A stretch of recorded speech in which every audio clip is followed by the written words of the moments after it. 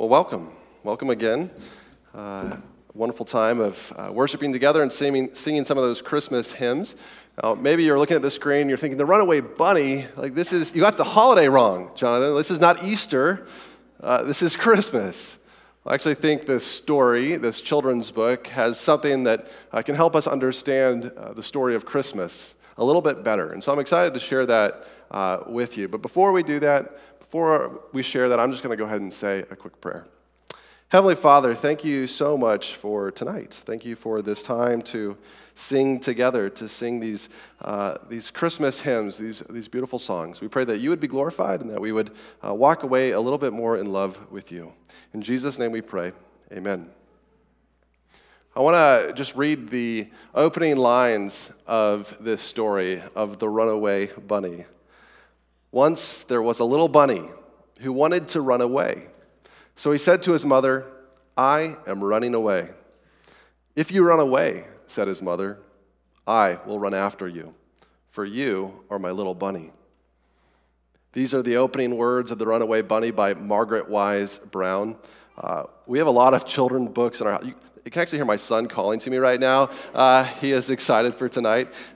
We have a lot of children's books. So this one's for you, Elijah, in our house. And this is one of our favorite books, The Runaway Bunny. And I think maybe some of you have read this book. Anyone here read The Runaway Bunny and liked The Runaway Bunny?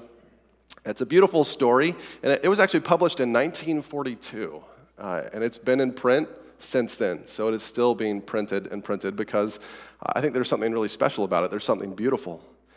Now, I think as we're going to read through the story, we're going to see like this greater theme emerge, this greater theme, this greater story that really can speak a little bit to our hearts. I think The Runaway Bunny kind of captures the story of the Bible, but also the story of Christmas. And really the story of the Bible and the story of Christmas is us, humanity, running away from God. That's the story of the Bible, us running away from God and God coming after us. And that's the story of the mother bunny coming after her little bunny. She says, the little bunny says, "If you run after me," said the little bunny, "I will become a fish in a trout stream." "If you run after me," said the little bunny, "I will become a fish in a trout stream, and I will swim away from you." "If you become a fish in a trout stream," said his mother, "I will become a fisherman, and I will fish for you." You can see this like beautiful picture, this beautiful drawing of a little bunny trying to be a fish, trying to be strong and independent and on his own. But his idea of freedom is actually captivity. I don't know if you've ever tried to see a little bunny swim, but they're not good swimmers. They're not made to live in a river. And I think we're kind of like that. As people, as humanity, we think, this thing, it will make me happy. It will give me freedom. If I just pursue that thing, I will be free. I will have happiness. I will be the person that I want to be. And then we find out that when we pursue those things, it actually doesn't lead us into freedom. It leads us into captivity as our hearts become obsessed with those things or our lives become about those things. Now, this is not unique to you, and it's not unique to me. This is what's been going on since the beginning, since creation and since shortly thereafter with the fall. Adam and Eve in the Garden of Eden, they disobeyed God. They chose to do things their way. They ran away from God and disobeyed and ate from a tree. Now, maybe that doesn't sound like a big deal to you. You're like, can't you eat from a tree? But God had said, don't eat from this tree. You can have all the other trees. You can have all of creation. You can have whatever you want but this one tree, the tree of the knowledge of good and evil.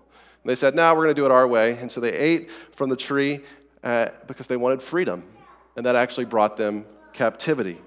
That bound them. That introduced sin and mistrust into our world. And so what did they do in the garden? Right after they ate from this tree, they ran away and they hid. Genesis 3:8 says this, "Then the man and his wife heard the sound of the Lord God as he was walking in the garden in the cool of the day, and they hid from the Lord God among the trees of the garden." And so we see here man and woman, Adam and Eve, all of humanity hiding from God. Do you know what it's like to be wrong, to do something and then hide? One of my earliest memories as a child, I don't remember what I did. I think maybe I lied or something to my brothers. It's just running away and hiding because I had done something wrong. And we keep doing this in our lives, right? When we do something wrong, whether it's an action or a deed or whatever, we hide, right? We hide that memory, we hide that emotion, we hide what we said, we hide relationally from our friends, from our spouses, from those around us, from God himself. And it's because we feel shame. But the God of the Bible is not content to leave us in our shame. He loves us. And so he's going to come after us. He's going to search for us. Verse 9 says, "But the Lord God called to the man, 'Where are you?'" See what he's doing? He's walking through the garden and he is calling, he is searching, he is coming after us. Now God, if he knows everything, right? If he's God, he knew where they were in the garden. He knew exactly where they were. But he was giving them a chance to come to him. He was giving a new relationship a chance. But they hid. They hid among the trees. And so God came after them because he cared enough. See, our God is a God who loves us enough to find us, no matter where we're hiding, no matter where we are. And this is the story of the Bible. And so the question is, where are you, Adam? Where are you, Eve? Well, where are you? Where are you in this life? Are you hiding? Is there something that that's kind of between you and God? How are you staying back from a relationship with the one who created you, with this life-giving, abundant relationship with your Creator? Are you hiding behind trees? And so we don't want to do that, right? We don't want to erect anything, good or bad, in between us and God. Sometimes we think, it's only the problems that mess up my relationship with God. No, it can be the good things too. Like you can be an amazing parent, teacher, employer, employee, spouse, sibling. You could be amazing, but if you're putting your trust in those things instead of God, then something has come in between you and God. And so we don't want to hide from God. We don't want to hide behind good things. We don't want to hide behind bad things. We just want to be in relationship with God. Now, the runaway bunny, he was full of lots of great ideas. He had lots of good ideas of what he could become. What he wants to do isn't bad. He wants to become like a mountain, a rock on top of a mountain. "If you become a fisherman," said the little bunny, "I will become a rock on the mountain high above you." "Well, if you become a rock on the mountain high above me," said his mother, "I will be a mountain climber, and I will climb to where you are." The little bunny, he wants to achieve. He wants to become even greater than his mommy. He wants to rise above. And these aren't necessarily bad things at all. He wants to do a good job. But if he's separated himself from his mother, he's separated himself from relationship. And that's what we do with God, right? We pursue the good things at the cost of the greatest thing, God himself. Now, the mommy bunny, thankfully, she doesn't say, "Okay, fine, have it your way." That would be a short, sad children's book. Doesn't just leave the bunny. She goes after him. And that's what God does for us. He comes after us. He doesn't just leave us. He pursues us.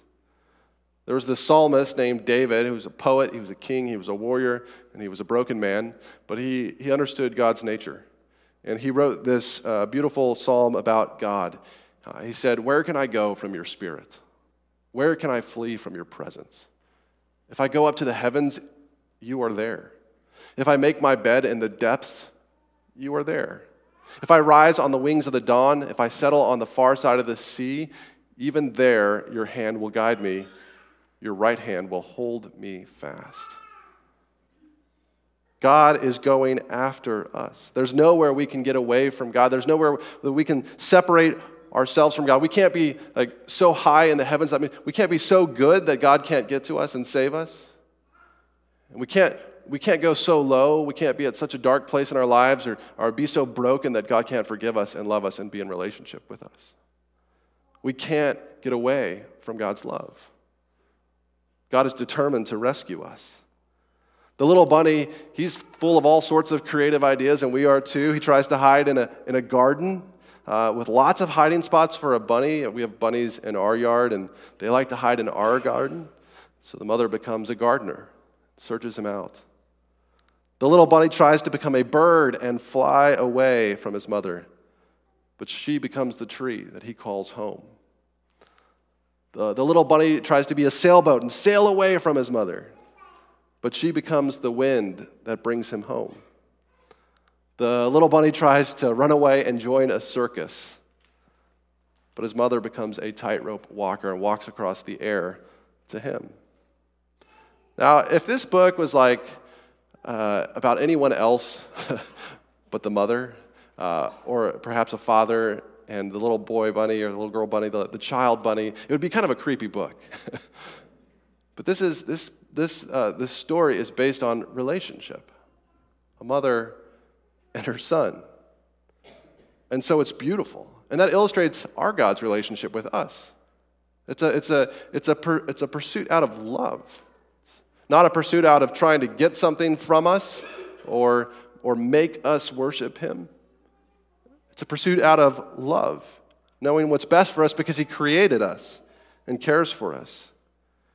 And so, as we think now about Christmas, Christmas is that ultimate moment of God becoming what we need, of God stepping into our reality, of God coming after us in our brokenness, of God stepping down into human flesh and becoming a small baby boy named Jesus. We read it a little bit earlier, but I want to read it again. Luke chapter 1, verses 30 through 33 and 35. But the angel said to her, "Do not be afraid, Mary. You have found favor with God. You will conceive and give birth to a son, and you are to call him Jesus. He will be great and will be called the Son of the Most High. The Lord God will give him the throne of his father David, and he will reign over Jacob's descendants forever. His kingdom will never end." This is no ordinary baby. This is the Son of God, who is God Himself. "How will this be?" Mary asked the angel, "since I am a virgin." And the angel answered, "The Holy Spirit will come on you, and the power of the Most High will overshadow you. So the Holy One to be born will be called the Son of God." So the little bunny hid in a garden, and we need a gardener. And Jesus, He became that gardener. He walked among us. When He rose from the dead, the first thing He was mistaken for was a gardener. Jesus came, and it was God in the flesh born, and He came and He walked among us. And He lived a good life. He lived actually a sinless life, like a perfect life, not a life of like achievement and success as we might define it, but a life of knowing God and being in relationship with Him, His Father. And somehow through that, He becomes this perfect sacrifice, this perfect offering, who can relate to God and us. If you think about it, like in order for us to know and be in relationship with God, that's like a wide gap to cross, isn't it? From humanity to divinity. We can't do that. So God has to cross that gap for us. And He does it in Jesus, because Jesus is man, but He's also God. And so He can be in relationship with His Father, but He can also be in relationship with you and me. He's this perfect in-between. And then He does this crazy thing called going to a cross and becoming a sacrifice. And Christmas really is all about Easter. Christmas points to Easter. Jesus came on a mission. He came to become that sacrifice, to die, to pay the penalty for our sins. And maybe we think that's a little old-fashioned. But actually, it shows us something about the character of God, that God loves us enough to rescue us, but then it also cares about truth and justice and won't leave sin undealt with. But then it circles back around to God's love again, because God is the one receiving the punishment. Jesus is God in the flesh. And so God requires a penalty to be paid, but then He takes it upon Himself. He is pursuing us. He is becoming exactly what we need to rescue us. Before Jesus went to the cross and then died and rose again, He told a little parable of a lost sheep. Maybe if He had known about the runaway bunny, He would have used the runaway bunny. But He used the story of the lost sheep. He was interacting with people, the most religious people, and they were complaining because Jesus was spending time with the people they thought were the wrong kinds of people, like the sinners, the outcasts, the misfits. And Jesus loved the sinners, the outcasts, and the misfits. And this story happened. Then Jesus told them this parable. Suppose one of you has 100 sheep and loses one of them. Doesn't he leave the 99 in the open country and go after the lost sheep until he finds it? And when he finds it, he joyfully puts it on his shoulders and goes home. So a shepherd loses one of his sheep. His sheep wanders off, and he leaves the rest, and he goes and he pursues that sheep out of love. And when he finds that sheep, he puts it on his shoulders, this place of rest, this place of rescue. Tonight could be the night that you come home to the shoulders of God, that you come home to the shoulders of Christ Jesus. He can rescue you. How can you receive that rescue? Then he calls his friends, the shepherd, then he calls his friends and neighbors and says, "Rejoice with me, I have found my lost sheep. I tell you that in the same way, there will be more rejoicing in heaven over one sinner who repents than over 99 righteous persons who do not need to repent." And so we come home through repentance. It just means turning from our sin and turning to God, turning from our ways and turning to God's ways, turning to Christ Jesus. See, Jesus is the good shepherd who comes after us, who comes to rescue us, who doesn't want us to get away from him. But he doesn't do it because he's trying to entrap you. He does it because he's trying to set you free. If you become a tightrope walker and walk across the air, said the bunny, I will become a little boy and run into a house. If you become a little boy and run into a house, said the mother bunny, I will become your mother and catch you in my arms and hug you. Are you a runaway bunny? It's the big question. Are you a runaway bunny? It takes courage to admit you're a runaway bunny. It takes courage to admit that we've strayed from God and we need to be in relationship with him. But it also takes hope and faith. And we get to see this big story of God coming after us. That's a beautiful love story. That's a beautiful story of redemption. That Jesus can make everything right, that he can welcome us home. Shucks, said the little bunny. I might just as well stay where I am and be your little bunny. And so he did. Have a carrot, said the mother bunny. Let me pray. Heavenly Father, thank you for this wonderful, beautiful children's book, this creative story. Thank you for your story, for the story of Christ Jesus, God himself, come into this world to rescue us, to make us whole, to make us new. In Jesus' name, amen.